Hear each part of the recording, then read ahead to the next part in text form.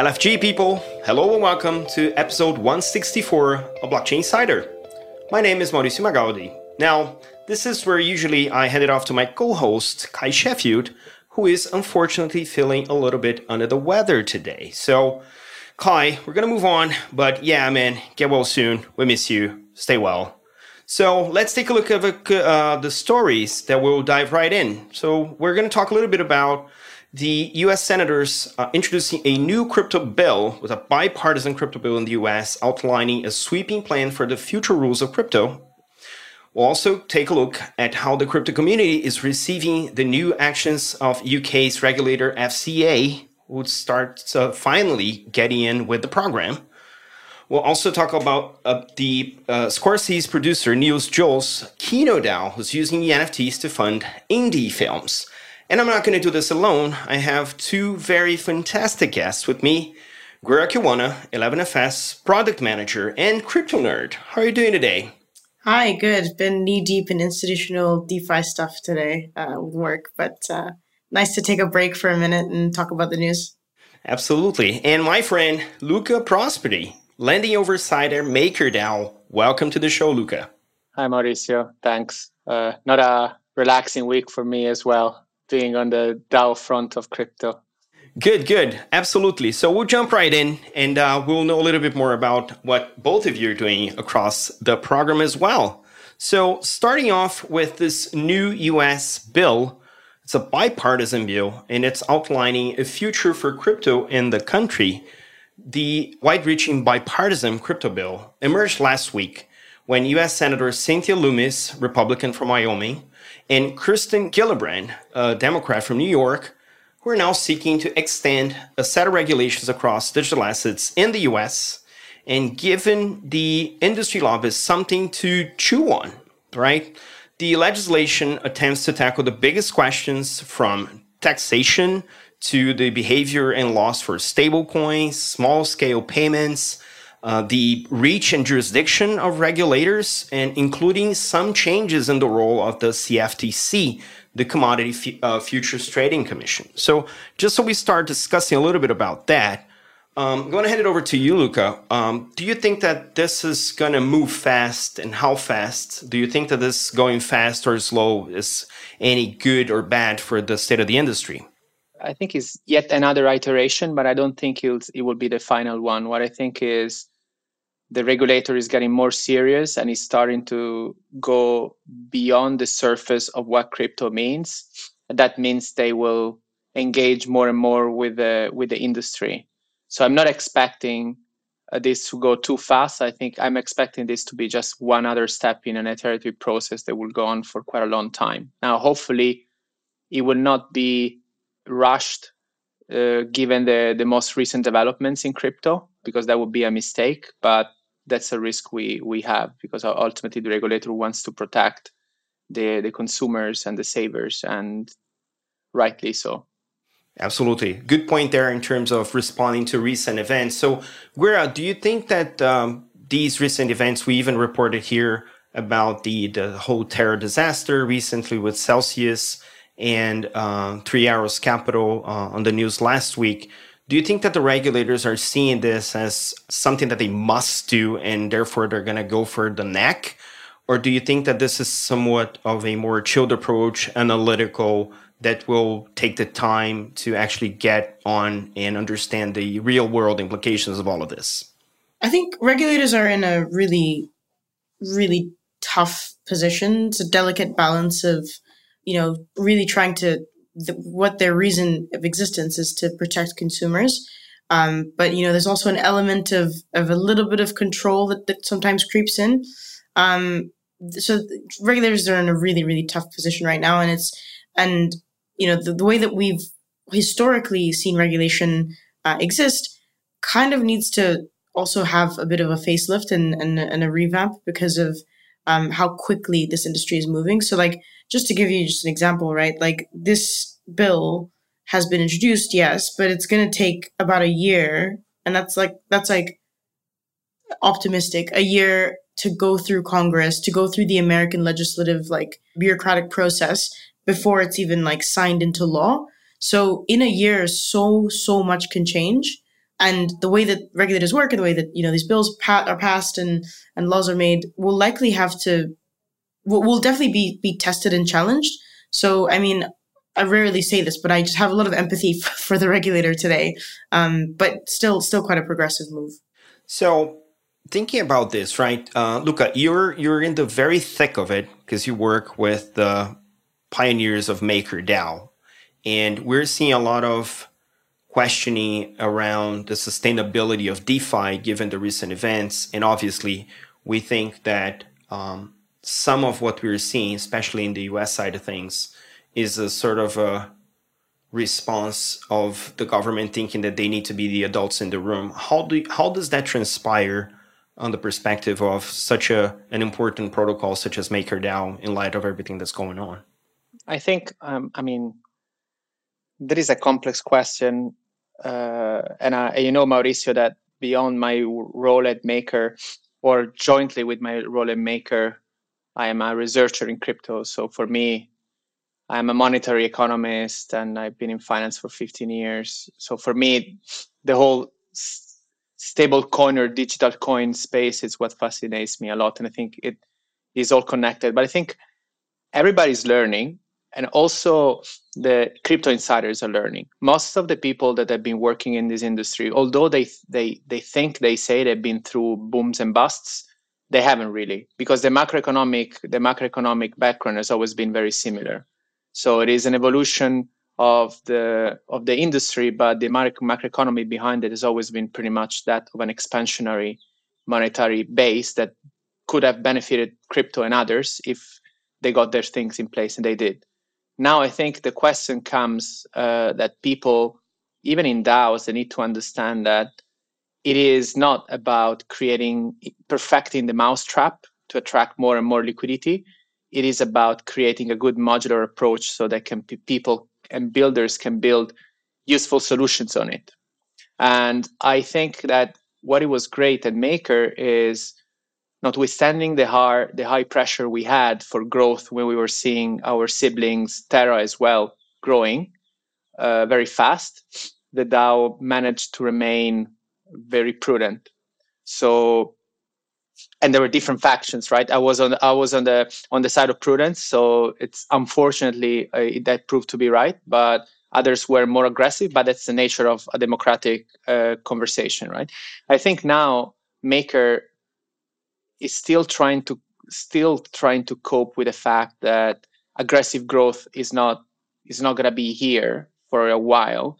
So it is more about making sure that the protocol is solid, and it is, that it has a good runway to keep paying developers and contributors, and will be in the best position possible for the next phase of crypto, which is the one I'm more fascinated about. And I think there are a lot of conversations because this community is very impatient, but I think we shouldn't either go on the other side of freezing all the initiatives and activities, because it is a meme, but it's actually a meme I believe in, that most great things are actually built in a bear market, when people are busy building rather than trying to find gimmicks to become rich overnight.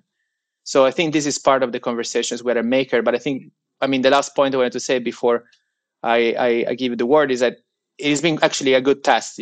Maker has shrunk together with the economy, but in a very orderly way, in a very transparent way. It probably wasn't the case for centralized black boxes like the ones you mentioned before.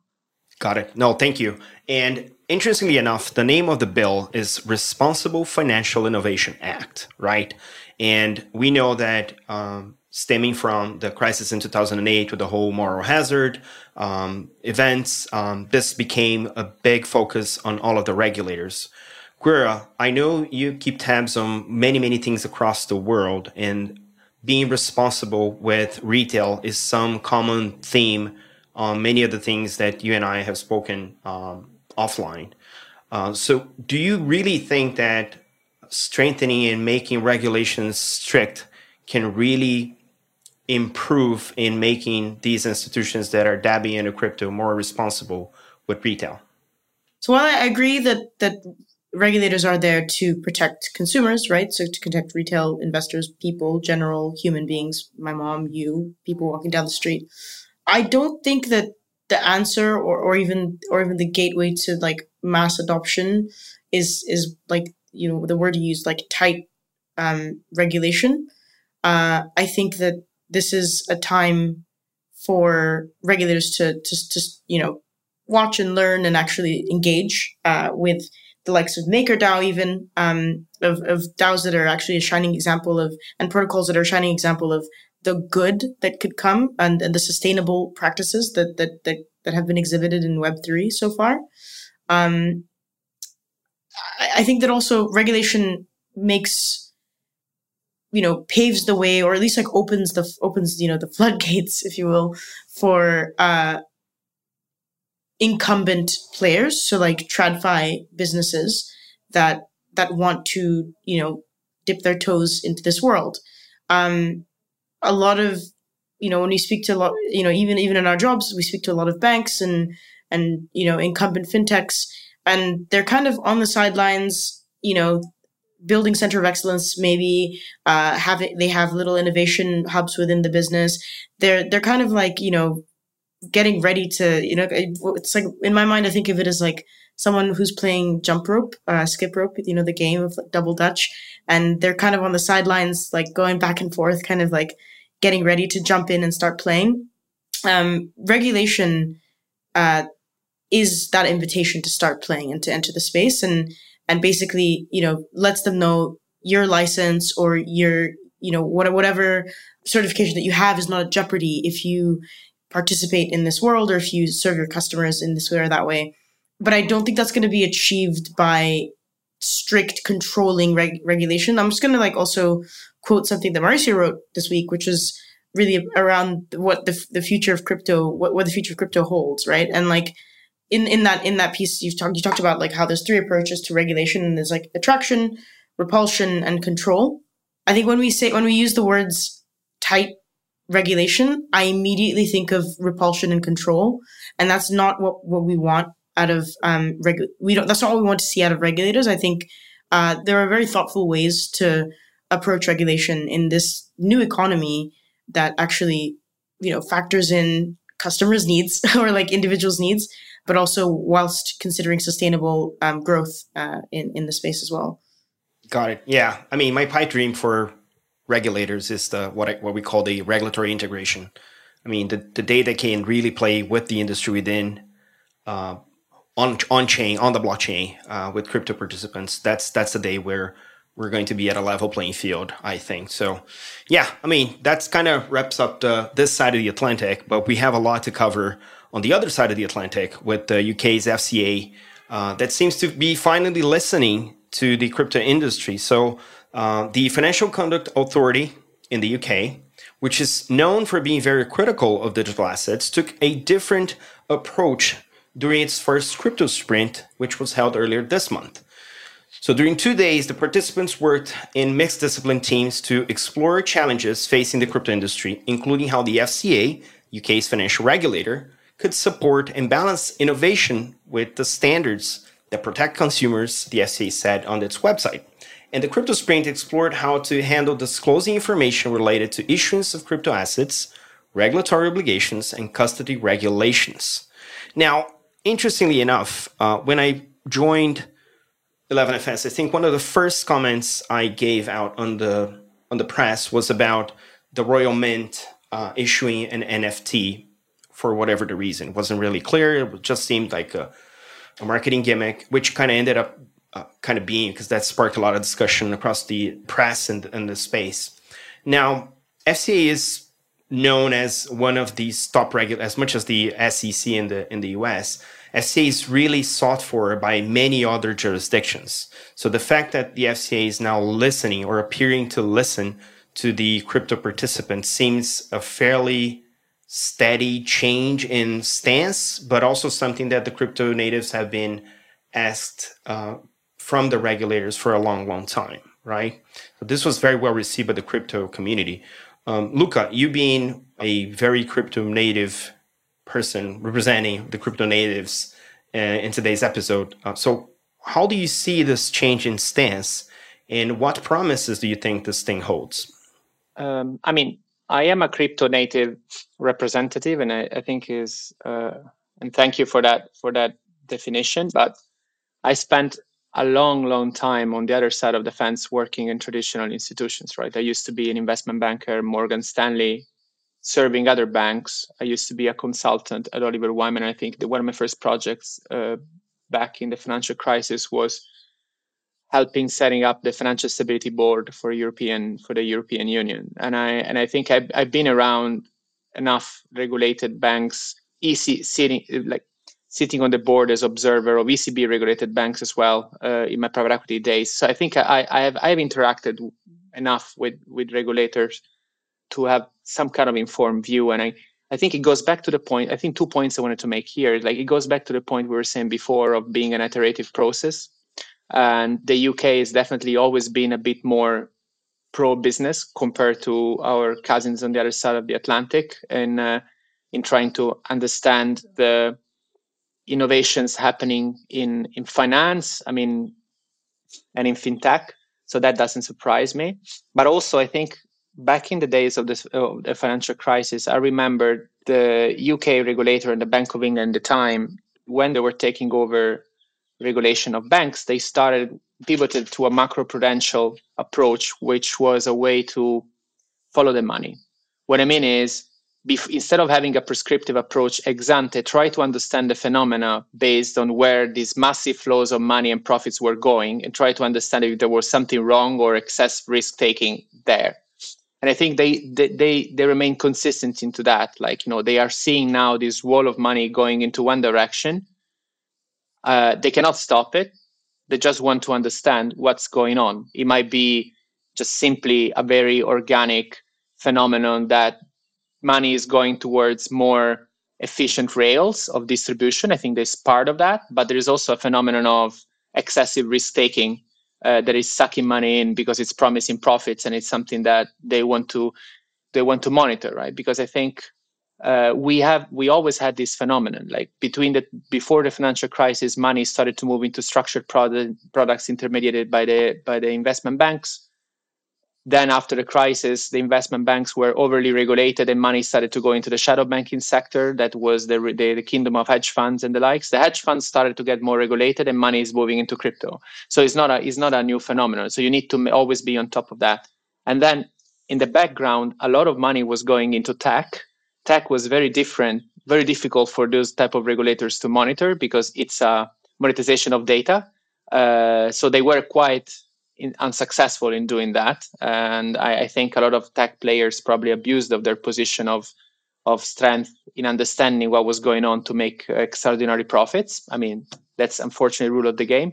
But this is what they do day in, day out. So I'm not surprised of seeing the FCA and the Bank of England having this approach. And I think, going back to Guerra's point, I think there has to be I have a lot of empathy for the regulators these days because it's very difficult. On the retail side, it is difficult to strike the balance, but we both want the same. I think we want protection ultimately of all the participants. On the monetary side, that maybe we can touch later, but it's a different thing. Where I think crypto and central banks have a very different position that is going to be a bit more difficult to reconcile, but for various reasons that we can discuss later. But I think I'm not surprised that the FCA is having this proactive stance. I think it's a testament of the way they look at the evolution of the industry and why London is the global financial center it is ultimately. Absolutely. They played a big part in the fintech development in the UK, and the previous stance they held was kind of contrarian to that, which kind of felt weird for many of the people that were involved in fintech and now are involved in crypto. Like, this change. But interestingly enough, the Crypto Sprint had the presence of Chief Executive Nikhil Rathi, and is the head of banking at Her Majesty's Treasury, David Raw, Jessica Russo, FCA's Chief Data Information and Intelligence Officer. So it was like serious players, and they were all participating in this like cross-functional, iterative, interactive, practical event where problems were put in front of the participants that they had to work together to achieve some form of consensus around how the problems should be tackled, even with people coming from San Francisco, like one person from Kraken. Guerra, is this form of collaboration the new way to develop conducive, innovative regulation? Is this something that we should be expecting from regulators across the globe? I think right now, yeah, it makes total sense. What you described, this crypto sprint that happened that's now, making headlines, is the literal example of the regulators sitting at the table. So they finally, sitting around the table with people building in the space and collaborating and understanding and I guess building that empathy bone, growing that empathy muscle. I think that this exercise, I'm fairly sure, without speaking to people who attended, I'm fairly sure that this exercise resulted in an expansion of people's understandings of how the space works, but also how regulation works on the other side as well, right? And how, everyone means well, right? Everyone is, and this, definitely I'm a big fan of empathy and actually collaborating. Everyone has, this is a space where we cannot afford to have a zero-sum outcome. So everyone needs to get along. And if they're all at the same table, that's kind of the best way for that to happen. I think crypto experts organizing, attending this event and, sharing these problem statements and working together, I think is the first, hopefully the first of many, and hopefully the first of other examples of this around the world. Like I said, a lot of incumbents are hesitant and to enter the space, and a lot of incumbents, fintechs and banks and financial services are going to be the gateway for mainstream adoption for crypto. So it's only fair for them to be put at ease by regulators actually having a clear and thoughtful understanding of the space to basically open that gate for them. But yeah. One thing we've been talking about recently is because multiple regulators have different stances and approaches to what crypto is, whether it's a security or a currency or something different. They have different approaches to regulating crypto in general. And that creates a lot of, we can call it regulatory arbitrage. We've even discussed this in an earlier episode here at the show. But just to pick your brain around this, both you, Guerra, and Luca, what would be your recommended approach to avoiding that going forward? Is this global network of central banks collaborating for common understanding and then thinking about how these things impact locally, or is this a bottom-up approach or a top-down approach?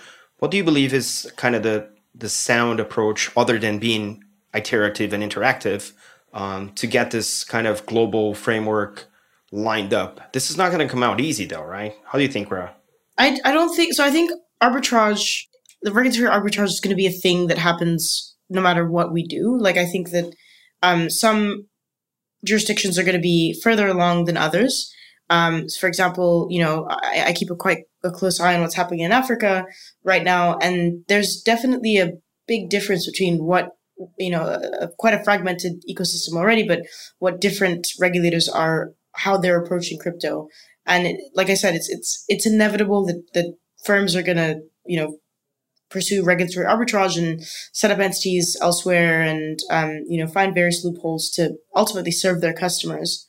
This sounds quite pessimistic. It's not pessimistic. It's more like realistic in that it's going to take time. It's going to take a long time. And whoever does that, global organization, it's probably not going to come from governments. I think it's going to come bottom up. I think seeing what we're seeing coming out of the US and the UK, where there's quite robust policy and advocacy engagement groups, let's call them lobbying groups, we're seeing quite a coordinated front from them, and they're leading the way that hopefully the rest of the world would follow. But I don't know, Luca, I'm curious to hear your thoughts. Do you think that bodies like MakerDAO or other DAOs or other crypto native bodies are going to be the ones driving this change, or are we going to have to wait for governments to get on? I agree with you 100%. I think regulatory arbitrage has always been there and will always be there. I mean, it happens even within blocks that are in theory pursuing the same objectives, right, politically. And I'm putting a lot of disclaimers here that this is my personal opinion, I don't represent anyone, but sometimes it baffles me. How is it possible that within the European Union, you have tax arbitrage in Ireland, Luxembourg, or anywhere else where we should all have one balance sheet, right? But this is the nature of the beast. Everyone has a different set of incentives. They're all playing in their own favor. I mean, the UK exploded as a financial center following heavily deregulation of financial intermediation, right? So I think this is always going to be the case. And we see the positioning of some of those political figures in New York, in Miami, people just trying to signal this industry that they like the industry because they don't want to lose talent. Ultimately, I think like Guerra's point on Africa is interesting and fascinates me. Mauricio, I spent big chunk of my life in Latin America, and great champions among the new banks exploded in Latin America also because they were benefiting from very large margins they could never get somewhere else because they would have been completely illegal in other places. So let's be realistic and transparent. That also helped innovation. So I think the reason why that is the case, and the reason why it could actually happen that a new geography is a good place for innovative financial institutions to emerge, is there are less vested interests.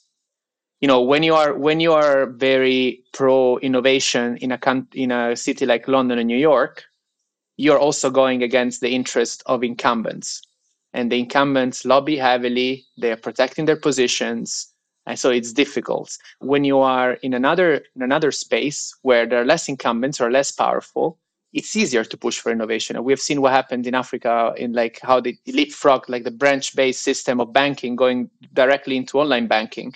And that is an example. So I think it will be interesting because different from the past, now geographical barriers are not really important, right? Nobody really cares. So, I mean, for example, at MakerDAO doesn't even have a legal entity. MakerDAO doesn't have a representative in any regulation. But if we want to integrate with real world use cases and institutions, we will have to choose a geography legislation or a regulatory body that is good in representing us in linking to institutional or other type of users. The difference compared to the past is like the menu is infinite because we don't need to port a headquarter here and there. We can just decide where we want to link. And this decision could be based on the quality of the regulator, how actually that regulator is linked with other financial, like other geographies, etc. So I think ultimately it is true that, like where I said, that I think the incumbents will lead this innovation, but I think it's not necessarily it's based on business flows. I think the regulators will need to be receptive because otherwise they will lose a lot of business. But it will be interesting. Who knows? Most probably the answer is not the most obvious one, which will be the location that will vehiculate most of the value going through blockchain rails in the next 5 to 10 years. Maybe it's Nigeria. I don't know. I'm just making names up. Maybe it's Uruguay. I don't know. Yeah, absolutely.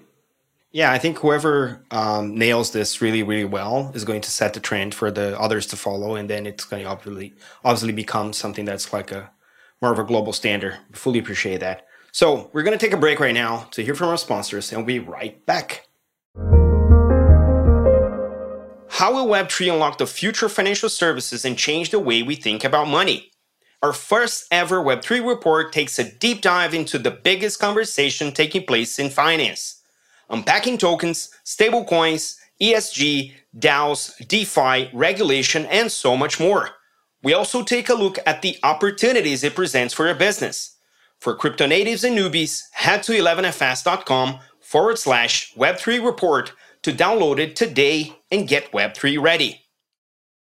This episode is brought to you by Visa, one of the world's leaders in digital payments.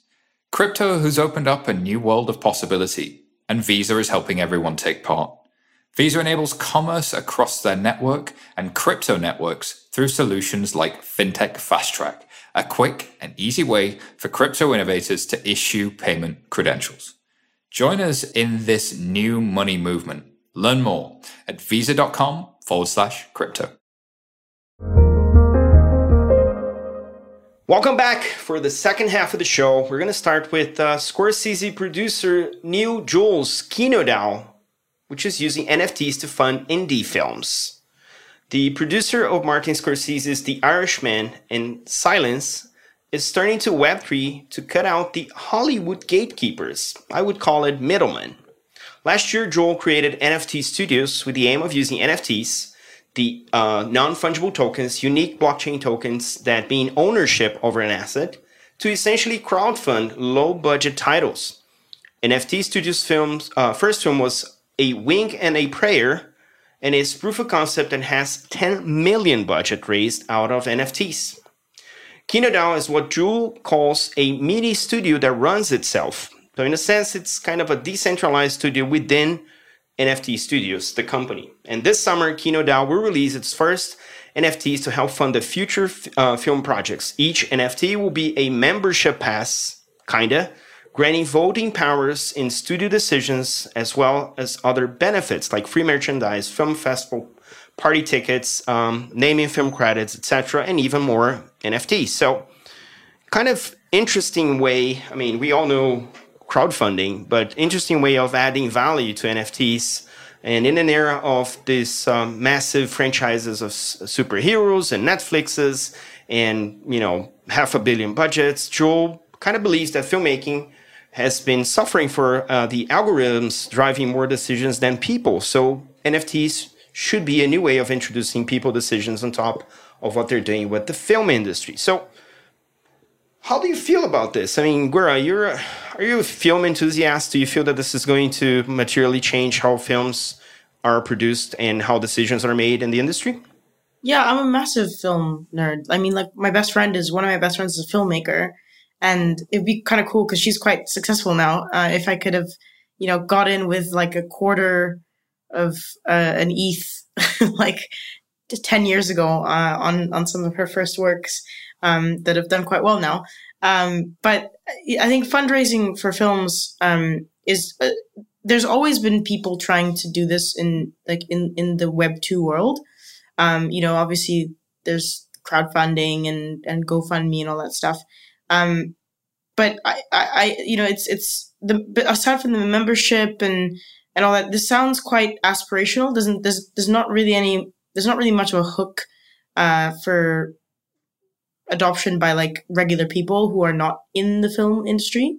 I don't know. I think I'm enthusiastic. I'm excited about this, but like ultimately when it comes to entertainment, I think I'm probably in the majority. I just want to like be told what's good and then watch it, or like be told, okay, put your money into, invest in $20, $30, $100 into like this project, and maybe you'll see a return. I don't know. It's back to the whole, I don't know, this whole like speculative like NFT boom is just, I'm kind of sick of it. I'm kind of over it, but I don't know. It's cool and interesting. I think KinoDAO definitely has good intentions, and I hope they find a good following. But yeah, I think there's a lot of potential, but it speaks to this kind of duality of crypto, whether is this a ticket that offers you utility? Is it a part of an equity? Is it money? Should you expect returns on it?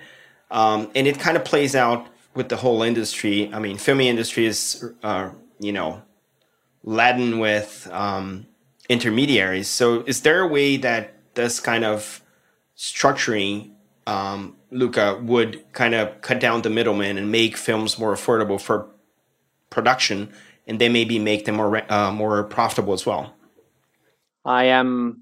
You're asking me to adventure into a charter territory for myself, because I am a mathematician and a monetary nerd, and not a media expert, but I am also a movie nerd, as all the nerds. So I love music and the movie industry, and as Guerra said, I think they have good intentions, and I hope they will be successful. I mean, we have been sold this dream of direct access to the audience by the artists in the Web 2 era, and then we realized that simply this middleman became larger and more powerful and organized itself to control more of that. So we all have access to everything, but the middleman is actually gatekeeping that access for everyone. I think it means that probably we have there was a positive impact on the amount of production, but was the system really democratized? Not really. I hope that we will go into that direction now. I mean, I see like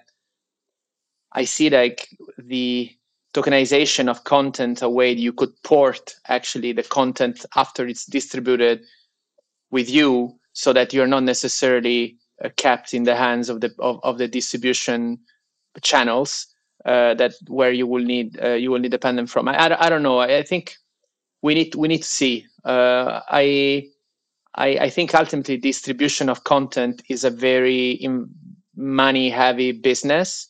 So the guys who do it well and they have the firepower to do it, they just run the show, and it would be difficult to decentralize. But we never. I think I'm an optimist. You know me, Mauricio. You also know that I had a personal tough life health-wise, so always been an optimist. So I think that I don't want to extrapolate the failures we had over the last 20, 50 years forever. So I think we can do better. We already doing much, much better compared to 100 years ago. So why not continue doing so? So I think the only thing that is a bit challenging for me, going back, I think this is the middle ground between financialization and content, is it is difficult. So to spend money well in a value accretive way, you need skills. So it's very difficult to decentralize skills. If you decentralize skills, you're pretty much decentralizing responsibility.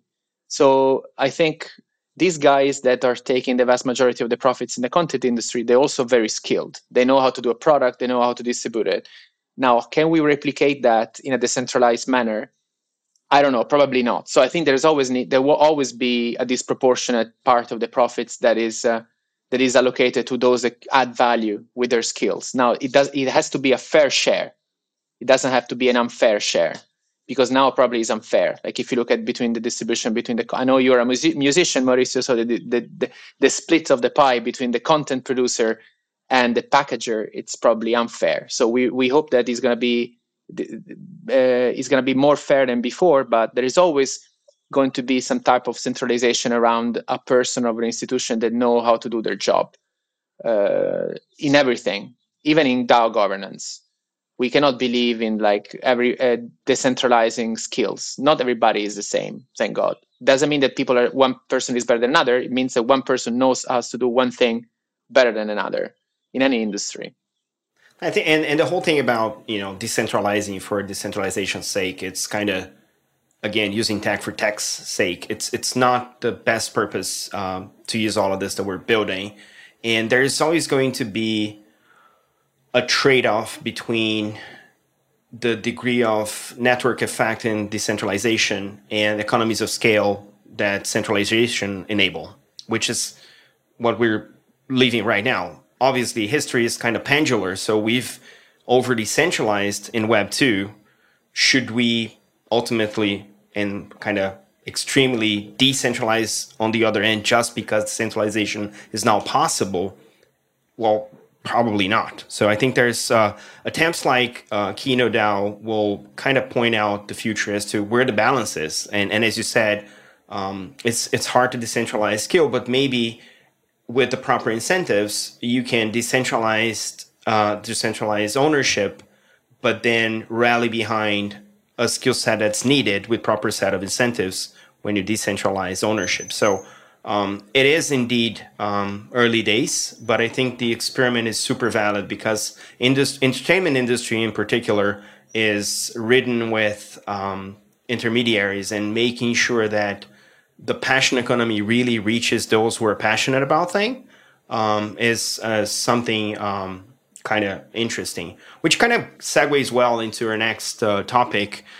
We saw an announcement recently between Jay-Z, the rapper, one of the probably biggest names in rapping history, and Jack Dorsey, founder of Twitter and founder of Blocks, current crypto Bitcoin maximalist Jack Dorsey, and they launched Bitcoin Academy in Jay-Z's childhood home in Brooklyn. The Brooklyn rapper announced that both him and Jack Dorsey, Block's CEO, are giving back to his childhood home by creating the Bitcoin Academy, a program to teach financial literacy.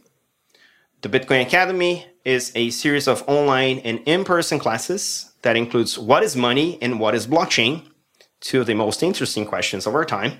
The program is open to anyone from the Marcy houses and will also include a crypto kids camp to provide participants with a mobile hotspot and a nominal amount of Bitcoin for hands-on learning.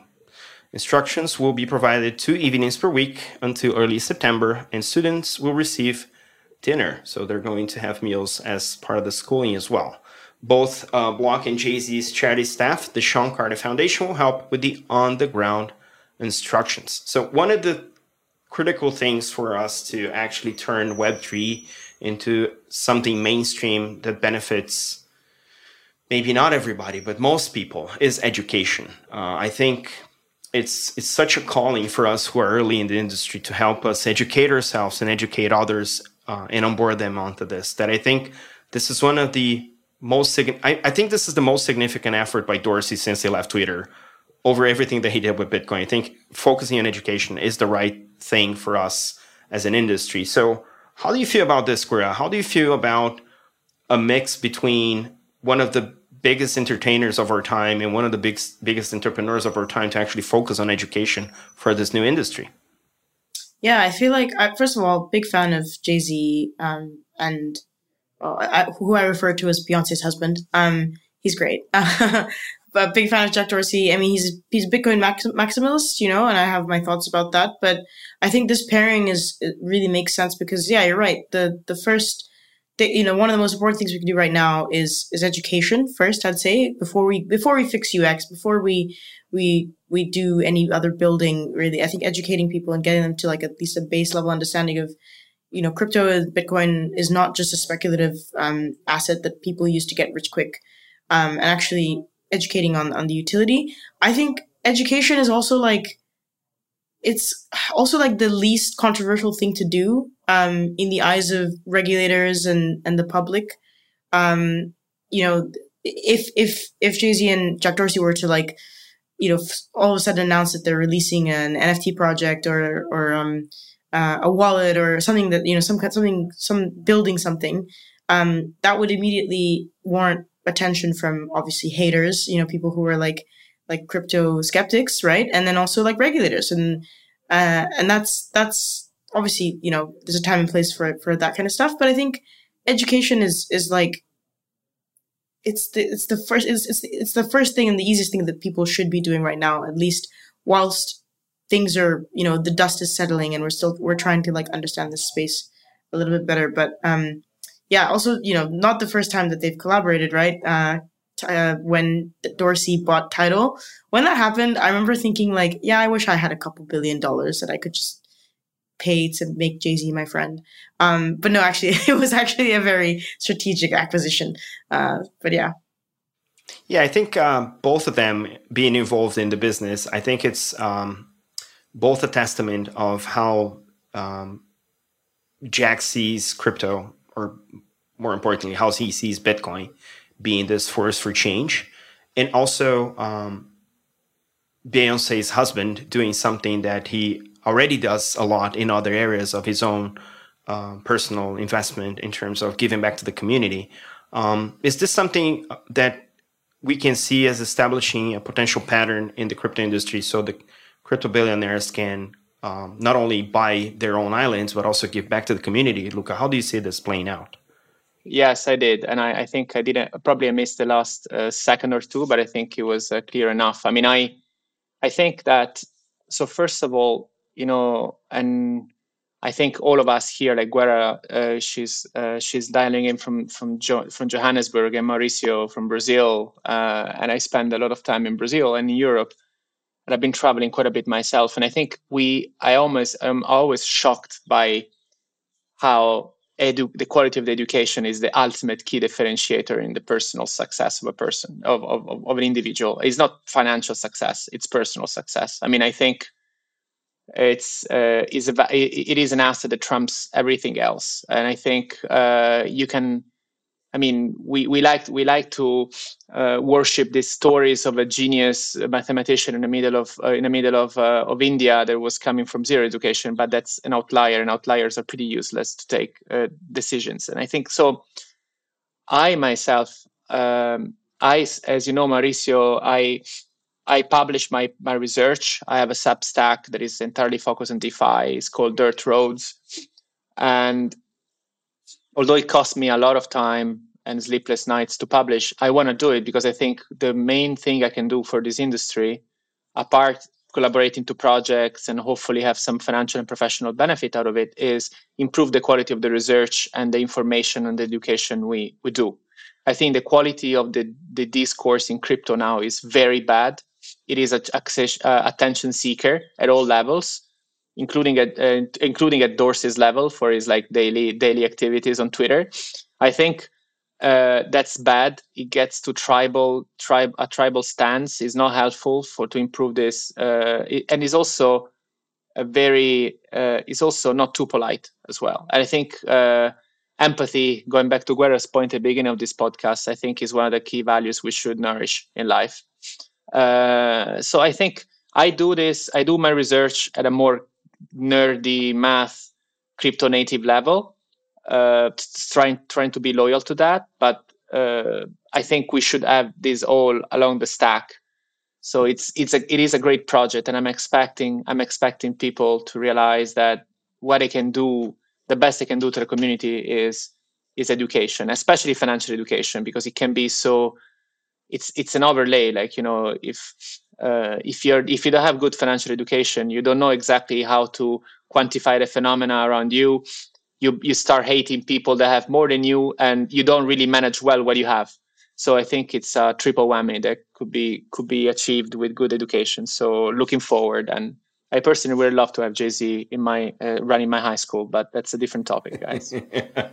Who wouldn't? Yeah, I would rather have the wife though. But yeah, I hear you.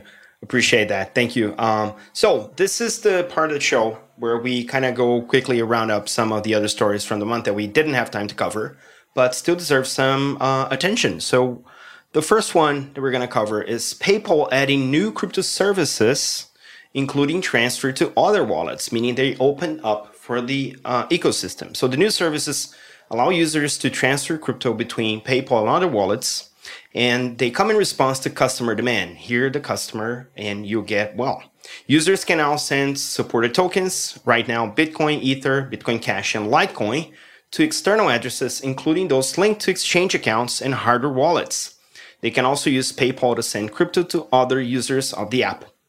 The move is reminiscent of the way Revolut, the neobank, expanded its own crypto offering in May of last year. PayPal also said in its announcement that it has been granted a full BIT license by the New York Department of Financial Services, converted from a conditional version of the license. In April, PayPal CEO Dan Schulman said on a quarterly earnings call that the company would double down on efforts to grow its digital wallet. Earlier this year, the firm said it's exploring the development of a stablecoin backed by the US dollar. So this is one of those entry points that we keep talking about. So we talked about regulation, we talked about education, and one of the, maybe the third item that would grant mainstream access to crypto for the regular folks is UX. And as we all know, payments companies like PayPal have great UX. People are familiar with that. So seeing PayPal expand on this is by no means by chance. This is a strategy.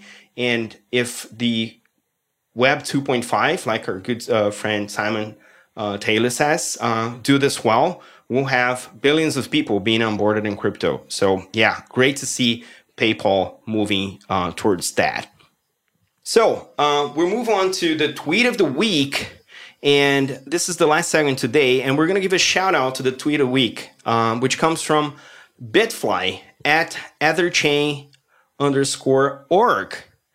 And the tweet reads, the Ropsten network just merged, one of the last testnets until we merge on the Ethereum mainnet.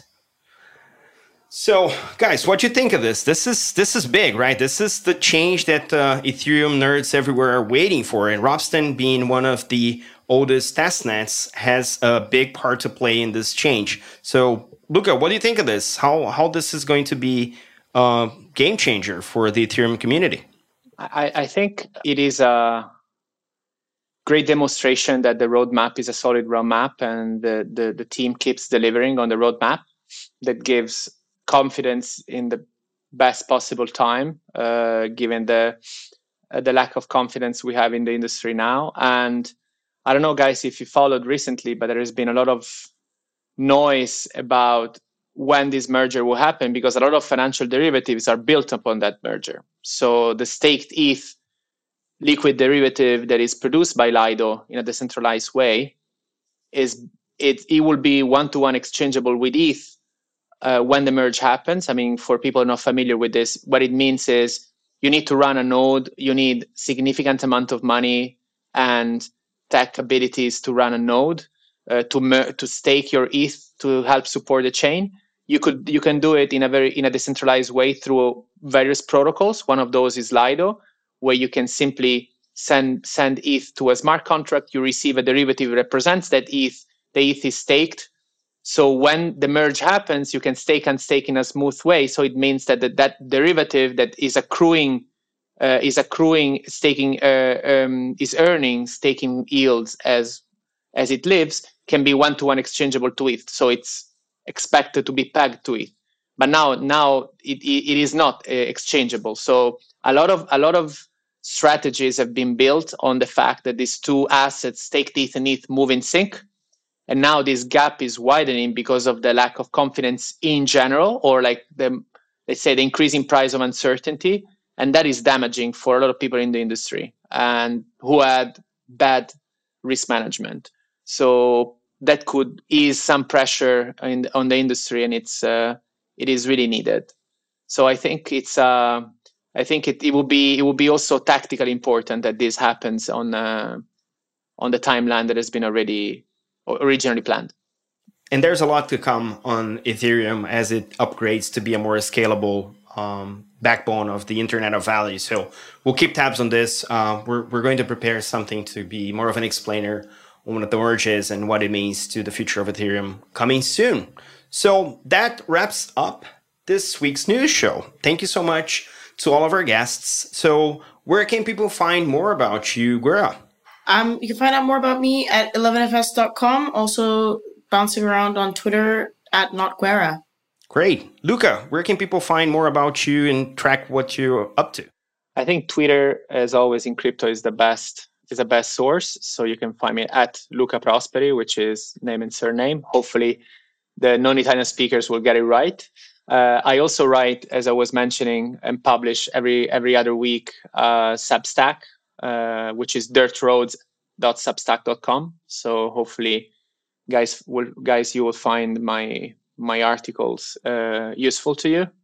By no means it is a commercial Substack that wants to do self-promotion. So hopefully I can be helpful to you guys. Thank you. And you can find me on Twitter at 0xmauricio and also at 11fs.com. Thank you for listening. If you like what you heard, subscribe to our podcast so you never miss an episode. And if you really, really love it, please leave us a review.